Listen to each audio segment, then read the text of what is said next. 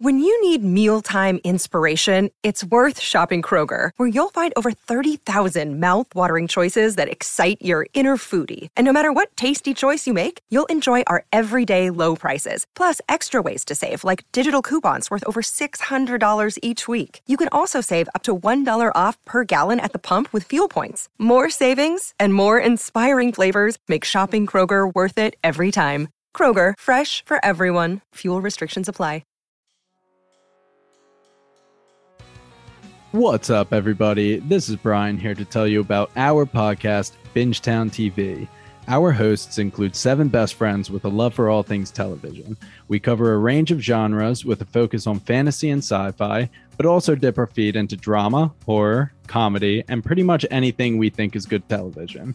We use the traditional deep dive formula for new live shows that are released week to week, but our calling card is our Rooks and Vets and Pitchtown TV series.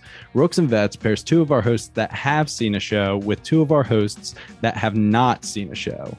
Pitchtown TV is when we have a special guest pitch us a show by having us watch the pilot and trying to convince us to watch the rest. If you're craving more content on some of your favorite TV shows, then you should listen to Bingetown TV. Find us on our website at bingetowntv.com, the Apple Podcast app, Spotify, or wherever else you may find your podcast. Hey everybody, welcome to another episode of Horror Movie Night. Real quick, we want to give a shout out to our Patreon subscriber, Sean Parks. You can follow him on Twitter at Shawnee Constant. It is SHONNYCONSTANT. He is a very frequent contributor to our Facebook page. I've definitely seen him tweeting our stuff on Twitter a whole bunch. He's a really cool dude, so thank you so much for your donation, Sean. I know that he told me when I last talked to him that he has a podcast that he might be starting up soon, but until we have the details for that, we're not going to get too far into it. But keep your eyes peeled, follow him on Twitter, and that will be when you hear about the episode before any of us do. And then, we'll give him another shout-out when that episode's ready to be promoted. But now, let's talk about a movie.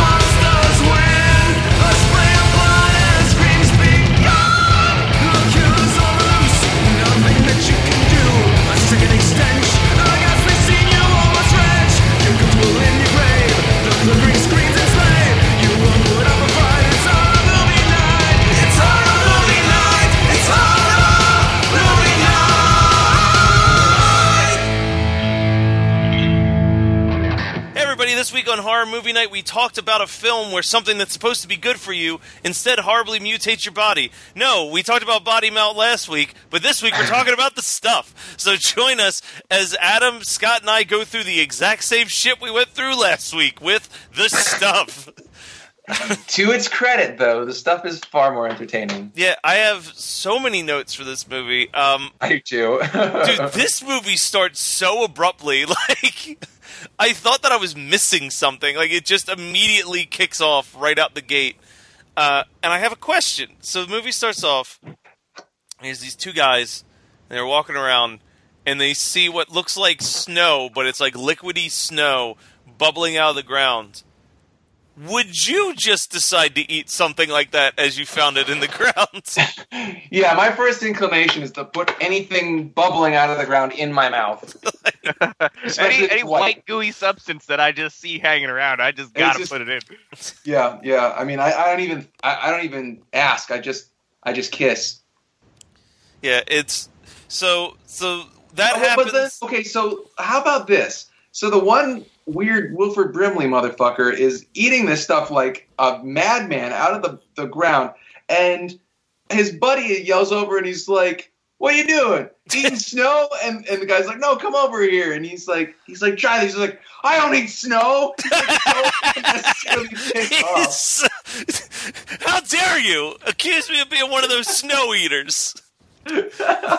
Like, I love this film. Like, I've seen this movie way too many times. So this was a complete joy to watch. But like, people's reactions in this movie are like they're robots. Well, speaking of people's reactions in this movie, we get introduced to the little boy who's one of our main heroes, and he is overacting mosquito bites like a motherfucker. Like, he's laying in bed, he's flopping around, he's just like slapping his body all over the place. He's like, God damn it, they're eating me alive. And then he closes the window.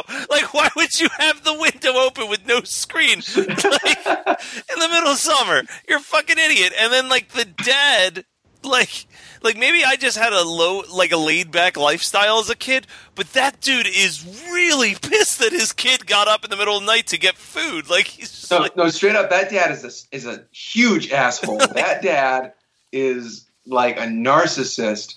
He's just like, what the fuck are you doing? Yeah. Get the fuck back to bed. I could have killed you. I should have, you son of a bitch. He's like, what is this? What is happening? And then this movie's so chaotic because all that happens. This is like 3 minutes in the movie. All this happens, and then it cuts to this commercial for the stuff, and like, it is the creepiest commercial. Like, I would never buy this product.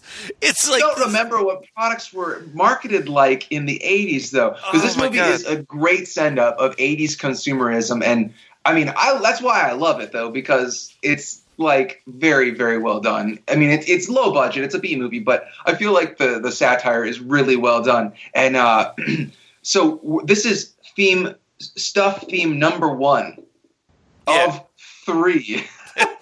Well, like, this movie's amazing. So she's staring into the camera. She looks like she's, like, on fucking crack. And she's just like... Well, she is. The stuff it makes you feel good. She goes, when I was a little girl, my favorite thing in the world was ice cream. I never thought that there'd be something that I would love more than ice cream. Now there is. Stuff. It's like it tells you... This is as if, like Scott said, either a robot or an alien who's just trying to approximate human behavior. This is how they imagine human beings would act, but nobody in their right mind would act this way. And I think even Mo, to an extent, is just like a weird, not human being. Yeah, he is throughout this entire movie so laid back about everything that's happening. Like, he is. But he it's just so that his character can have like that southern drawl sometimes. Yeah, but then he can have these shitty puns sometimes. Even up till the end of the movie, when he knows the stuff is killing people, he's like, "Well, I've got a gun on you, and I'm going to make you eat the stuff. No, that's what I'm going to do." So the best, what the fuck, Mo? Have some sort of emotion. The best part of his laid backness is when they're in the radio station, and Chocolate Chip Charlie, who is the star of this movie in my eyes, bursts apart, and there's just like, it's like the Blob. It's this huge fucking thing of the stuff, and he like very casually just like breaks a glass window and just climbs in there and just like plucking people up and setting the stuff on fire, like super cash. Like, it's with electricity though. Is that how electricity works? Yeah. I don't know. He shoots a cable. Well, folks, here in the studio, a man just exploded. So I guess I better be hitting the old dusty trail. I got to get on my way now. I'll talk to y'all later. I'd love for Mo to do like War of the Worlds radio broadcasts. Well, it appears that there's aliens coming down here, ladies and gentlemen. I'd suggest that you all get in your home and board up the windows, because they're exploding people. People turning into dust out there. So it's just the craziest thing I think I've ever seen. So why do they call him Mo? Because I don't think they really explain that in the movie. Oh, they call him Mo because he never panics.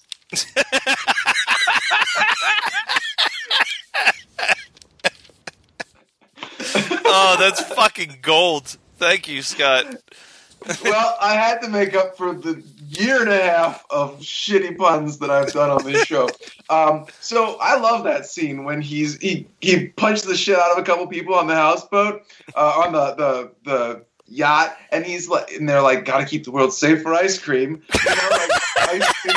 It's like some shadow government that sells ice cream. I mean, I fell for it. Ice cream is my favorite thing because there is no stuff in the world. But anyway, so I love that. I just fucking love that scene so much. And then I believe that this movie is so like socially conscious about the whole concept, and it's super meta. Like, it knows that it's going to be a B movie, and it knows exactly what it wants to accomplish, and it does. But it also does it in such a lazy way that you're like, are they for real?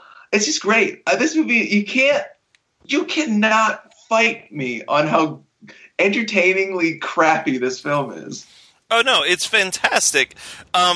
So we're now at my favorite scene in this entire movie, and I have like 4 rapid fire notes.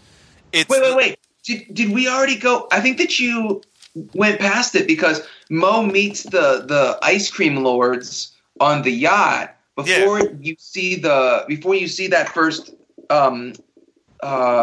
first stuff, the photo shoot where she's like, isn't that where it is? Oh, no. Or that's the second. That's the second theme that comes up. That's the Pat Benatar theme, where the women are like, they do like 3 lines of Coke, or maybe they just eat 3 cans of the stuff, and then they're like, what do we need to use to sell the stuff? Women in bikinis wearing gigantic fur coats. Like, that makes sense, right? Yeah. Everything makes sense with enough cocaine. So my favorite scene in this movie is the following morning. So little kid goes downstairs for a midnight snack. He sees that the stuff is moving around in the fridge, and then his dad wants to murder him.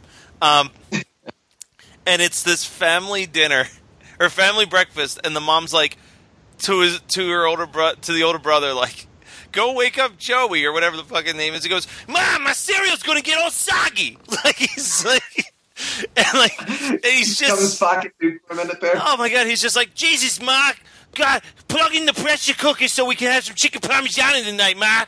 And he's like just standing there like, Man, that was good. That's totally off the cuff too. I know you.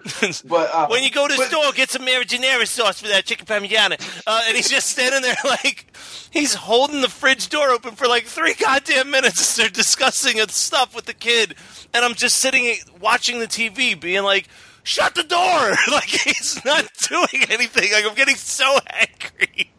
Listen, here's the thing about the stuff is that it's okay if it stays out. It's supposed to be refrigerated, but it's not going to go bad, apparently. Yeah, but what about the other stuff in the fridge, Scott? That's more where my concern is right now.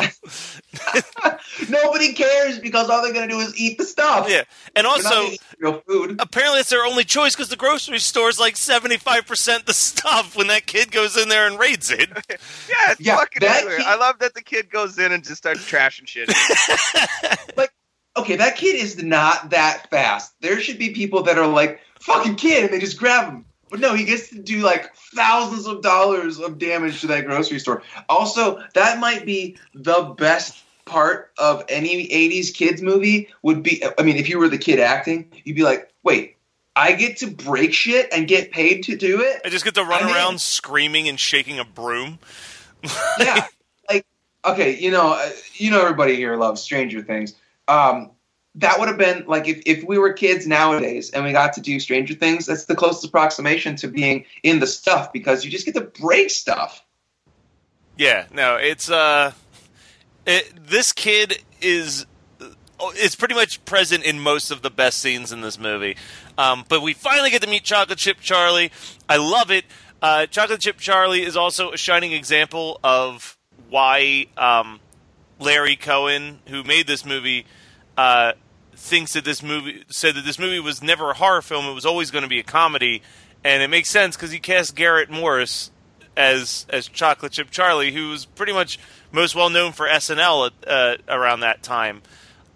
He looks familiar, and I've seen this movie so many times, and I never put that together. Yeah, he was the original SNL cast member. He was from the Bill Murray, John Belushi days.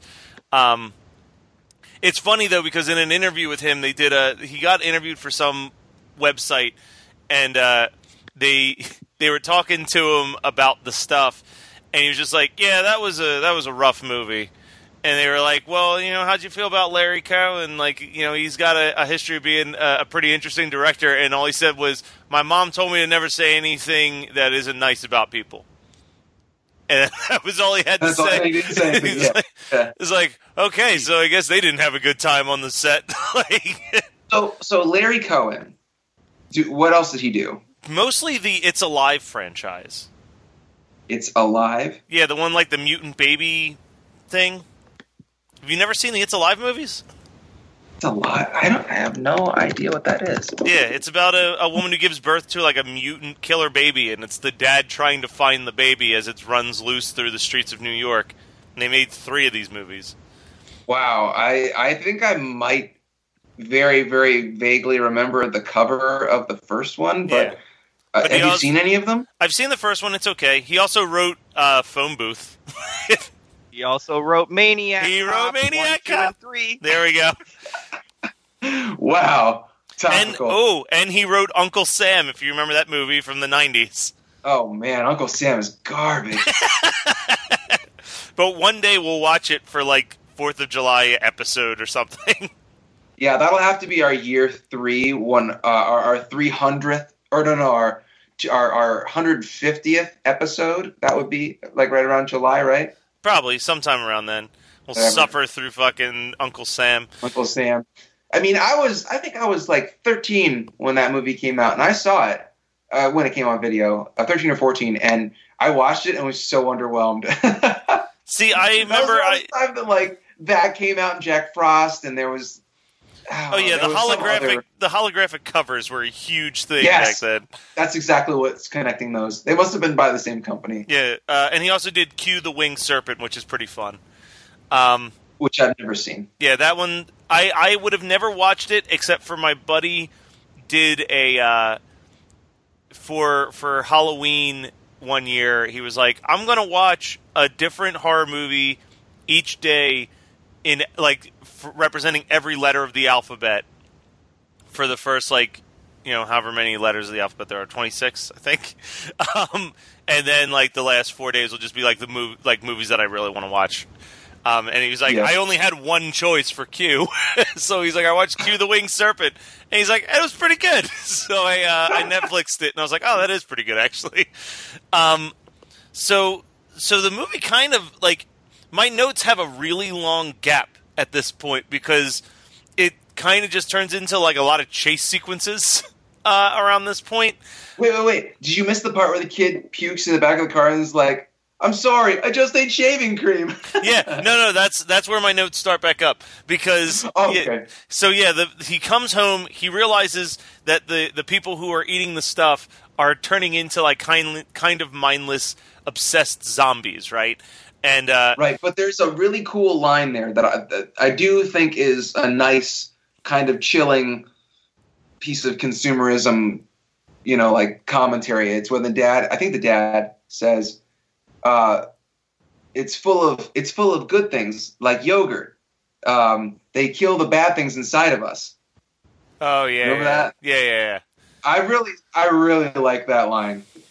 So what Mo has discovered is that people who eat the stuff, it's essentially like a bacterial virus that is just like, or I guess parasitic more so, that's like eating out all of your insides and then eventually controlling your body like a hollow shell.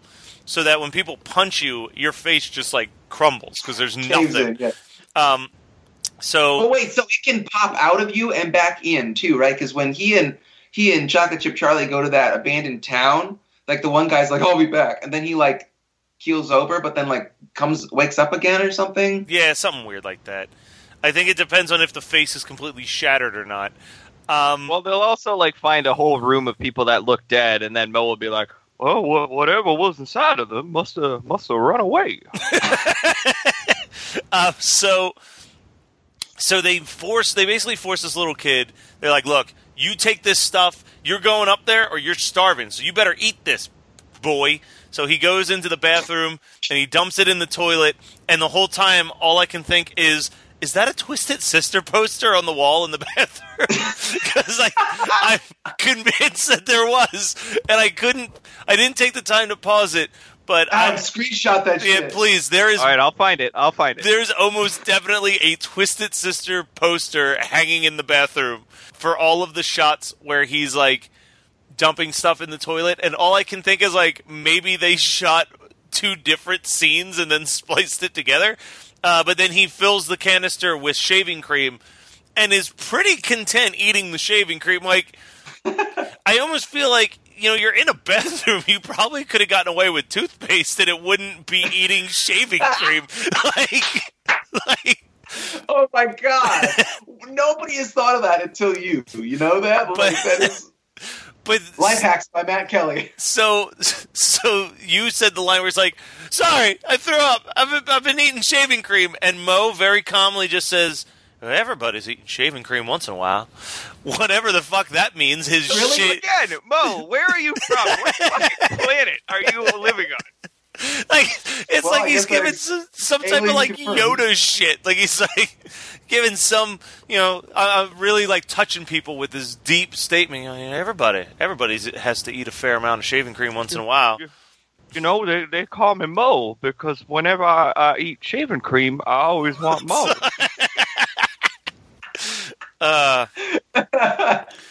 So you also are missing the part where he very calmly is like, "Can you roll down the window, son?" Oh my God. This fucking movie, man, it's a blast. It's so much fun. I think that this is the point where we get to the 3rd theme song, because they're like in the hotel, right? And the hotel scene is next, I think, and Mo's watching the TV, and the Streetwise stuff theme comes on, and everybody does their like little dances and stuff, and they're like, the stuff. And I think he shuts off the TV, and then the stuff comes out of everywhere. Yeah. You know why it got so far along and killed so many people? Because every time Mo tried to warn someone, there was no fucking urgency at all in his voice.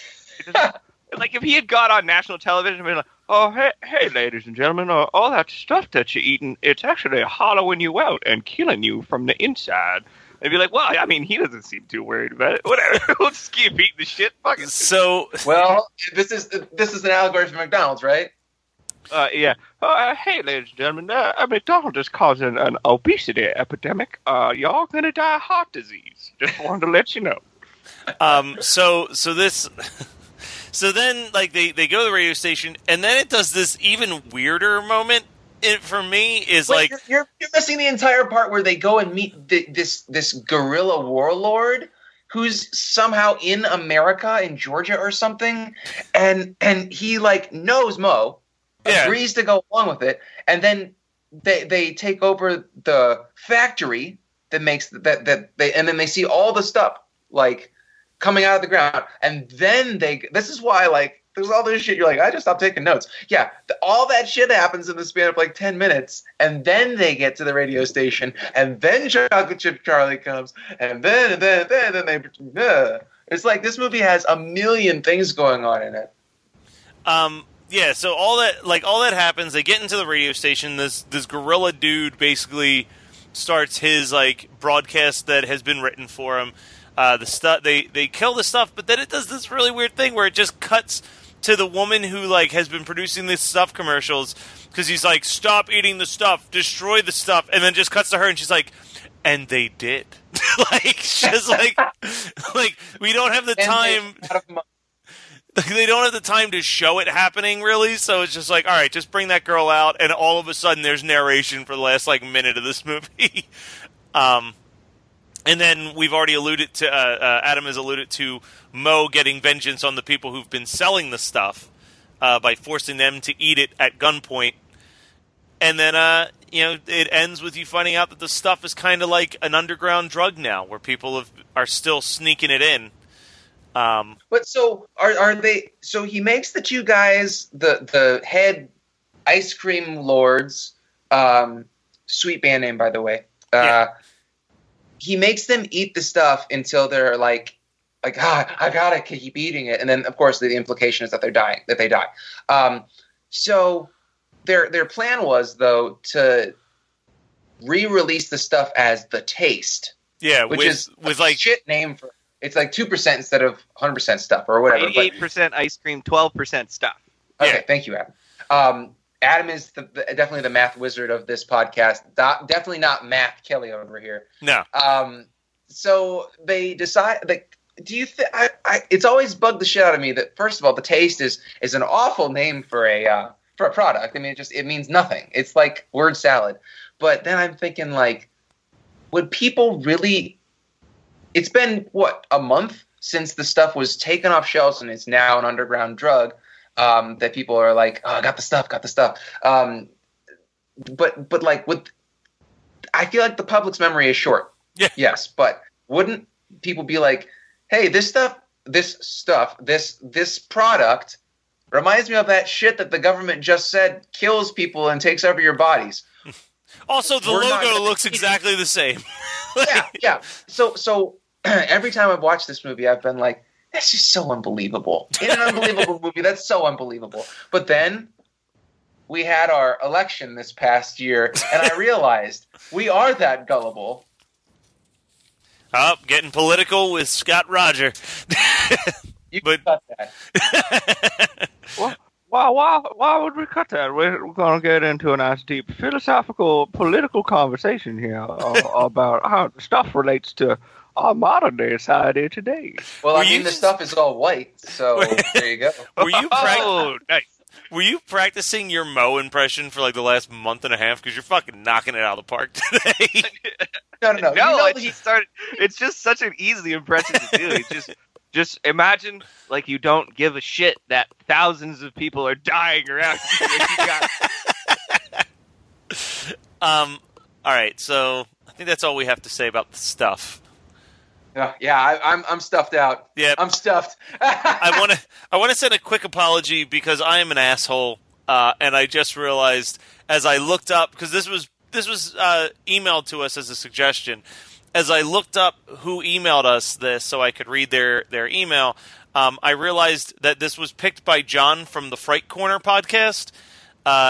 And we were supposed to have John on the show for this episode, and I apologize right now, John. I'm sending you an email as we speak. Send us another movie pick, and we'll definitely get you on. I'm so sorry that I didn't indicate on my document that this was one that we were going to have a guest on. What's up, everybody? This is Brian here to tell you about our podcast, Bingetown TV. Our hosts include 7 best friends with a love for all things television. We cover a range of genres with a focus on fantasy and sci-fi, but also dip our feet into drama, horror, comedy, and pretty much anything we think is good television. We use the traditional deep dive formula for new live shows that are released week to week, but our calling card is our Rooks and Vets and Pitchtown TV series.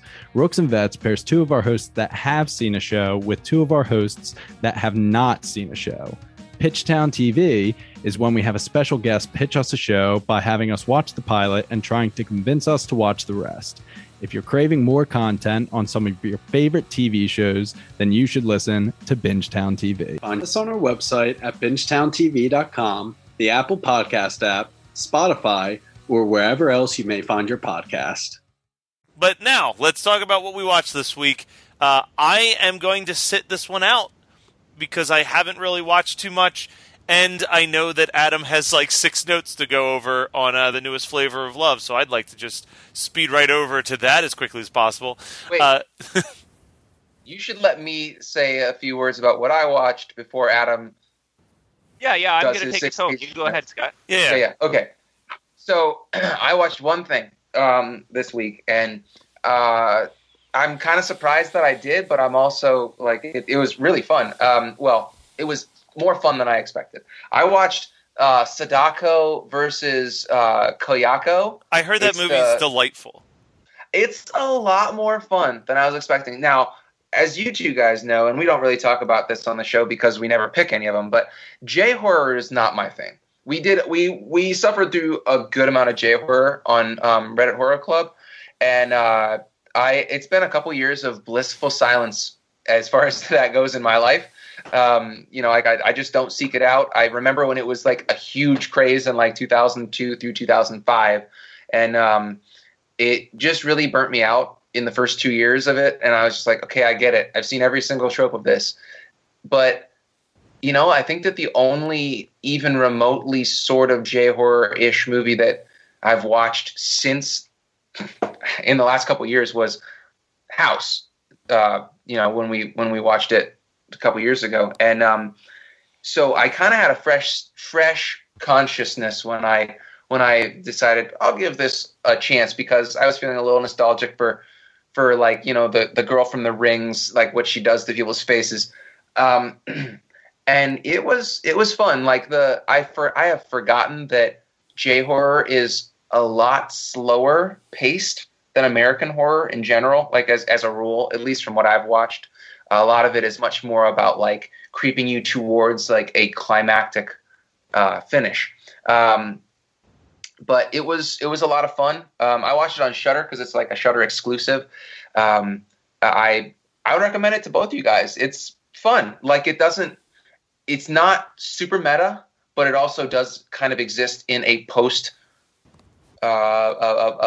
internet kind of world, like with a little bit of like the meme feel to it.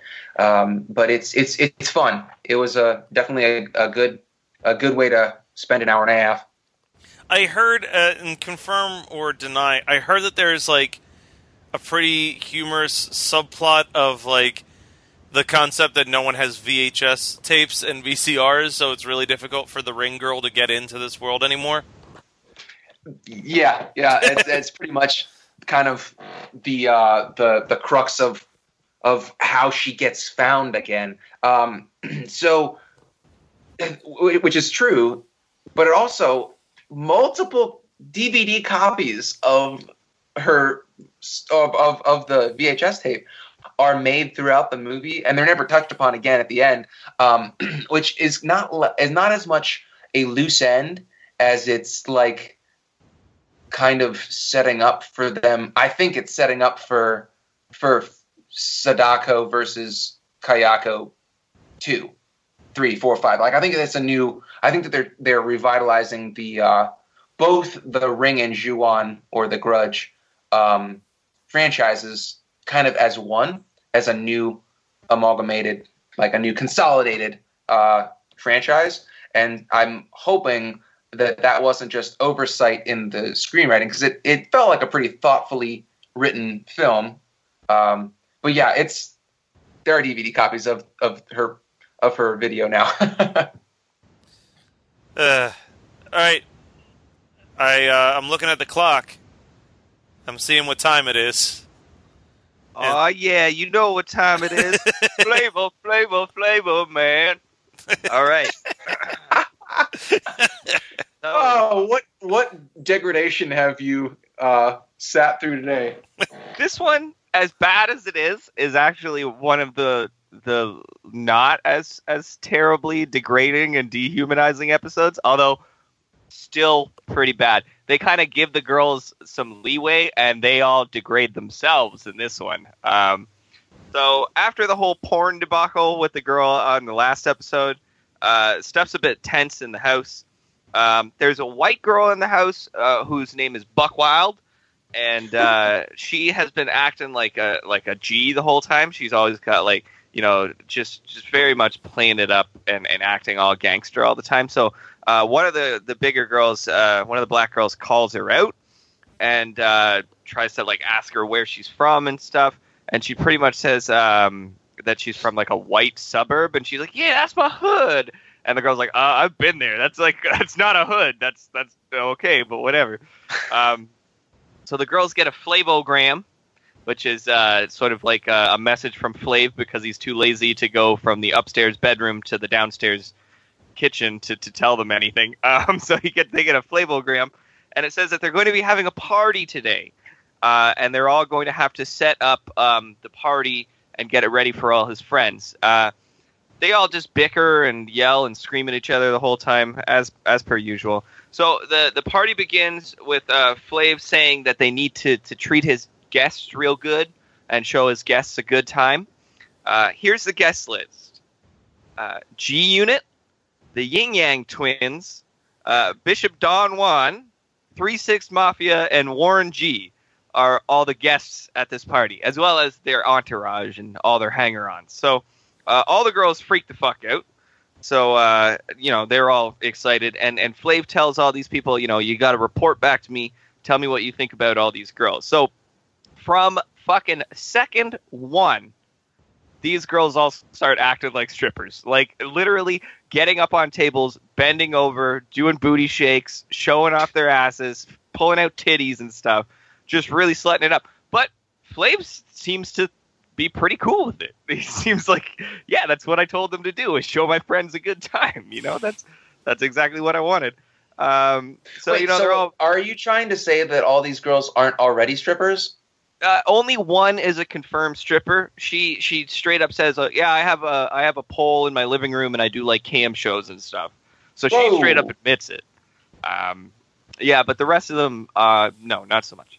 So, yeah, it's like bent over for like 12 dudes, shaking their pussies, doing pussy pops and stuff. Now, the one big girl in the house wants to get in on that action too, so she gets up and she starts shaking her booty. And everybody just kind of laughs at her. And it's really depressing. It's not very nice. So by far the sluttiest girl, the one with the stripper pole, decides, all these celebrities are getting all this attention. What I'll do is I'll go and I'll pay attention to their entourage. So she's literally stripping it and slutting it up for the hanger-ons, like the no-name people that are in the background of the party. She starts going and like flirting with all of them and stuff. And she's like pulling her titty out and stuff, and Flav's like, "Whoa, I didn't tell you to be that nice," and all this shit. And then it smash cuts to her throwing up in a bathroom because it's 11 a.m. when they're having this party, and she got too drunk first thing in the morning. Ugh. Yeah, it's fucking depressing. So yeah, as you're like just gleefully explaining all the horrible shit that this show has these people do. Hey, whatever. I've been there before. That chicken can deal with it. So the one girl gets asked if she's, by 3-6 Mafia no less, is asked if she's a fan of Flavor. And she says, yeah, I like Flav. And they go, oh yeah? Name one of his songs. And she can't name a single fucking song that he's done. It just gets called out so hard. And they pull Flav over. And are like, yo, this girl doesn't know any of your music. And it's just so cringy to watch because she's just getting like so embarrassed and just ashamed. So whatever, party's over. Flav's going to get the rundown from all his homies about what they think of these girls. Here's the rundown. They're all fake sluts and they're here for TV. Literally everyone. Not a single one gets a good recommendation from these guys. So Flav pulls one of the girls up to his room the next morning, and they start aggressively making out. Here's a quote for you. I got down on that ass, and she got the apple, son. That's a quote I wrote down. What does an apple mean? Just a big booty. Oh, she's got an apple. I thought she got his apple, and I'm like, what part of his genitalia is the apple? Yeah, I hope his penis isn't shaped like an apple. So it's been a while since we had a fight. So these two girls named Boots and Crazy go at it for like 15 minutes while Flav just sits there and watches. And I guess he feels like Boots won the fight because then he takes her to go out for a swim and they aggressively make out in the swimming pool. I like the adjective aggressive there. It's nice. It's always very aggressive. Like he will grab them angrily by the back of the head, and it's almost like they're smashing mouths together. Just boom! Like fucking, you might as well headbutt them with his lips. It's crazy. So the big girl's feeling really left out. She's feeling neglected. So she goes to Flav's room and she shows him all this like sexy lingerie that she has. And the whole time, like Flav's just mugging to the camera, like ooh. Anyway, she gets eliminated that night.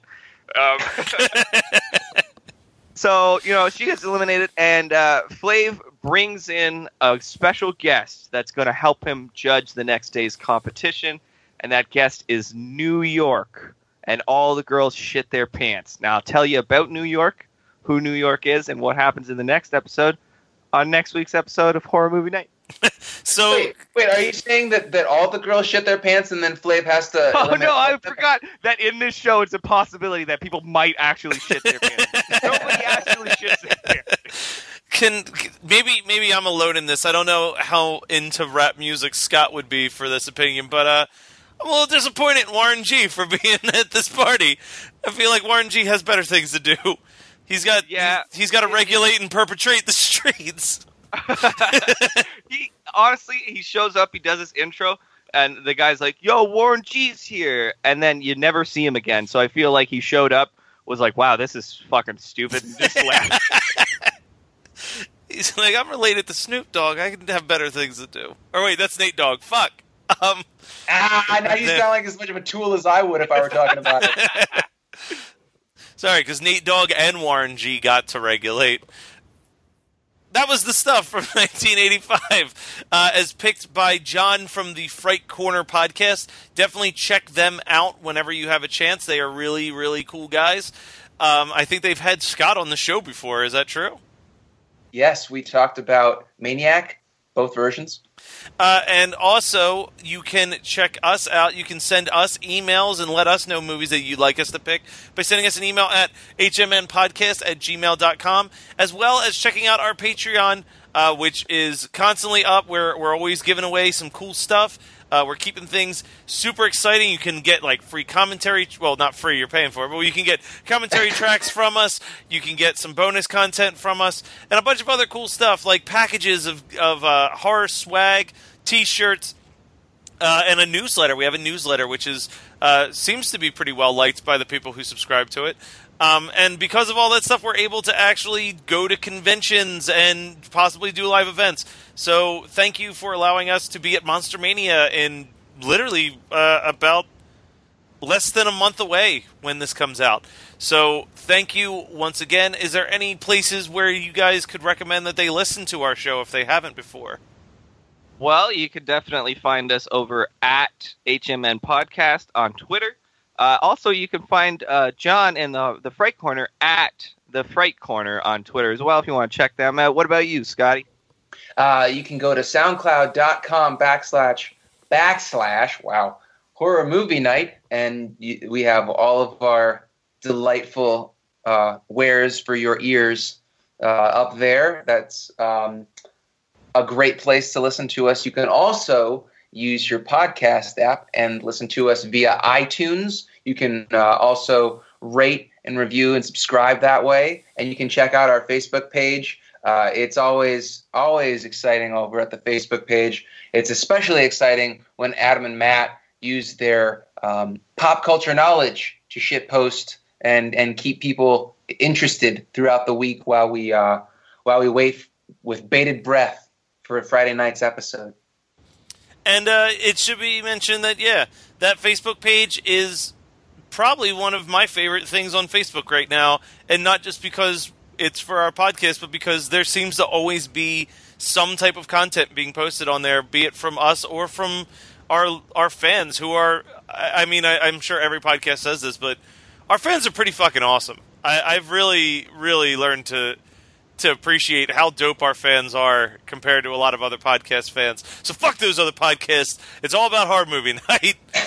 Well, I've managed a lot of Facebook pages in my time, and ours is overwhelmingly positive. Like, I don't just mean like glowing praise for our podcast. I mean, people come in and they're civil and they're fun and they're intelligent and they don't talk shit to each other. It's fantastic. So absolutely. So keep us on your pod. We're over 80 episodes in, guys. This is insanity. We're going to be near 100 episodes like before the summer, and that is so cool. So thank you guys, and we will be back next week. Hey, before we go, you guys want to hear my impression of Mo Rutherford as a doctor? Sure. Yeah. Well, it appears here that you've got full-blown cancer, and you've only got about 3 more months to live. I feel like he'd be like, and you're going to die tomorrow. Because he would just be like, whatever.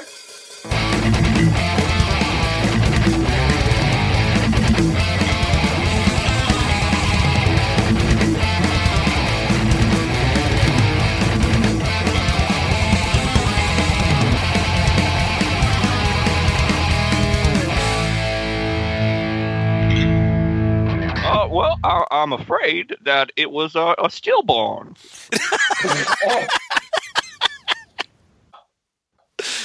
And scene. What's up, everybody? This is Brian here to tell you about our podcast, Bingetown TV. Our hosts include 7 best friends with a love for all things television.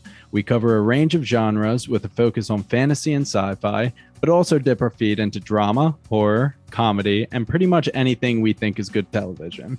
We use the traditional deep dive formula for new live shows that are released week to week, but our calling card is our Rooks and Vets and Pitchtown TV series. Rooks and Vets pairs 2 of our hosts that have seen a show with 2 of our hosts that have not seen a show. Pitchtown TV is when we have a special guest pitch us a show by having us watch the pilot and trying to convince us to watch the rest. If you're craving more content on some of your favorite TV shows, then you should listen to Bingetown TV. Find us on our website at bingetowntv.com, the Apple Podcast app, Spotify, or wherever else you may find your podcast. You're listening to the Geekscape Network.